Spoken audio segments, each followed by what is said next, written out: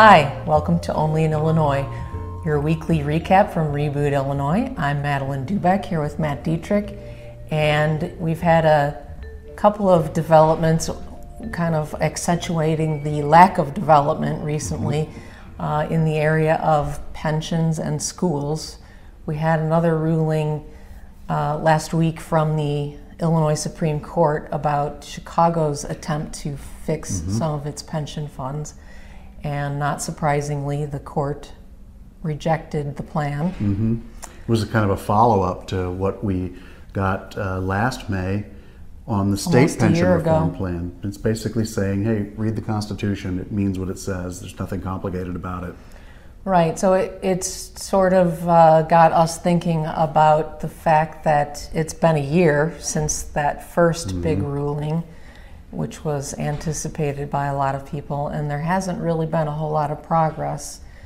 At the same time, we have teachers, certainly in Chicago, building toward a longer strike. They've been kind of threatening that almost since the last strike in 2012. Right. We have teachers in school districts all around the state wondering what's going to become of them because we're approaching the end of the current fiscal year without a budget, and the next one is going to begin, and who knows what will happen if there will be a budget for that. And schools, elementary and secondary schools, during this academic year kind of dodged a bullet because Governor Bruce Rauner vetoed the entire budget except for one bill, which was the school funding bill. So elementary and secondary schools in Illinois have functioned pretty normally for this academic year. But this academic year is getting close to over, and we're at the point where they're supposed to be talking about the fiscal year 2017 budget and what level of funding schools should be getting then. Now, given what happened last year, you have to wonder, is the democratically controlled legislature going to are they going to run a budget the way they did last year? Are they going to hand Rauner a school funding bill for him to sign and reject the rest so that we can go on with a protracted budget impasse while schools operate normally?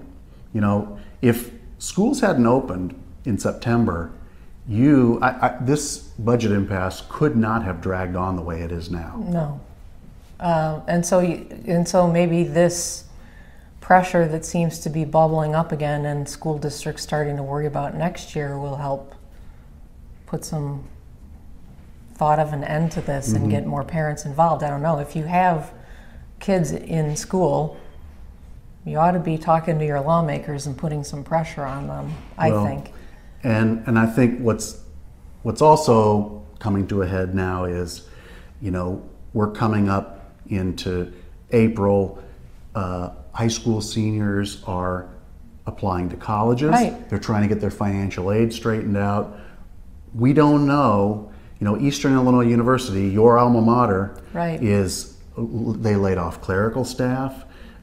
Students are in a panic, because they don't. The president's having to send out notes to everybody saying, "Don't worry, we're not closing." Chicago State. One of the unions there just voted to defer some of their pay to try to help them hang on for as long as possible. And it's not just Eastern. Right. Chicago State is in very bad shape. We've had Western has taken action. Really, all of the public universities are in.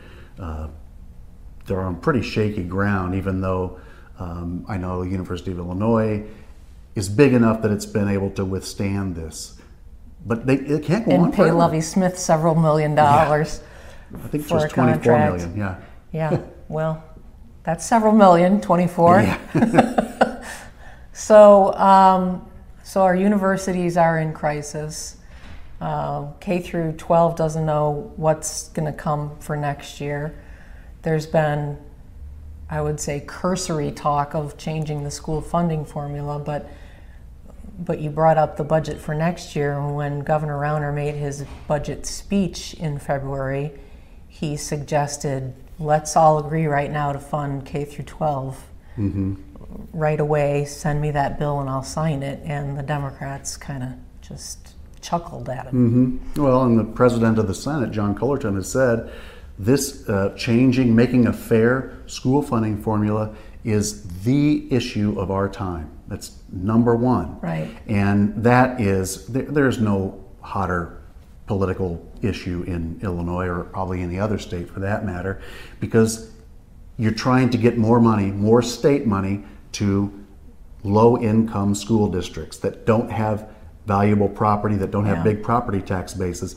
That means somebody is going to, probably the wealthiest school districts, to accept a cut. They're going to have to take less state money, and they're going to see more, and they're still paying state income tax. All those residents are. They'll probably be paying more if we ever get a budget, and then less of that is going to go into their own home school district, and it's going to go down to downstate districts that are in low income areas. So that is unless they pass enough of a tax increase that they could do what they call a hold harmless for the wealthier districts. But that's, boy, you're talking hundreds of millions of dollars to do that. That just seems very unlikely right now. So all of that is up in the air, and what we've got 2 months now that they're supposed to come up with a budget for 2017. We don't even have one for 2016 yet. A budget, a school funding formula, and the big issue, the big gorilla in all of this, which is the pension debt that continues to hang over our heads. They've done nothing about any of that, and now you have, in the Chicago case, the Supreme Court reminding us, can't do that, got to find another way. And we did have some progress on pension reform, because it sounds like Rauner and Cullerton are all in agreement on Cullerton's bill that he tried to pass in 2013. And at that time, everybody kind of brushed off the $1 billion a year that it was supposed to save. And now that $1 billion a year looks pretty darn good. So now Rauner's getting impatient, and he's he's saying that Cullerton is dragging his feet because he's been told to do so by Madigan. And so it all comes back. I don't think we'll see. Politics is what it all comes back to. But I don't think we'll see any action on a pension reform bill until after the election in November. That is a tough issue, and Cullerton has said this. It's a hard thing to pass in an election year. When they passed the big pension reform that got rejected in court, that was in December of 2013. That wasn't an election year, so that's why that happened then. I suspect we'll see the same thing happen now. We'll have that bill come up in some form after the election. And it may actually not be a bad thing for the Republicans to wait till after the election, too. This all could be a game that they're putting on for our benefit, because if you think about it, Republicans don't want to have to vote for a tax increase before November either, and some of them will have to. Well, although there might be enough of them who are in safe districts. And when it comes to budget time, you're going to see an agreement made that X number of Republicans are going to vote for whatever the tax increase, whatever the sales tax restructuring, whatever the package is. You're going to see X number of Republicans are going to be committed to vote for that, and then X number of Democrats, and others will be excused from having to vote for that. That's just the way it always works. And this is going to be the biggest. That's the negotiated agreement. And at whatever point something gets worked out, the two political parties will decide, you have to put up this many votes from your side, and we'll put up this many from our side, based on some kind of proportion that they work out. Now, here's one observation that I've had listening to Governor Rauner all this time.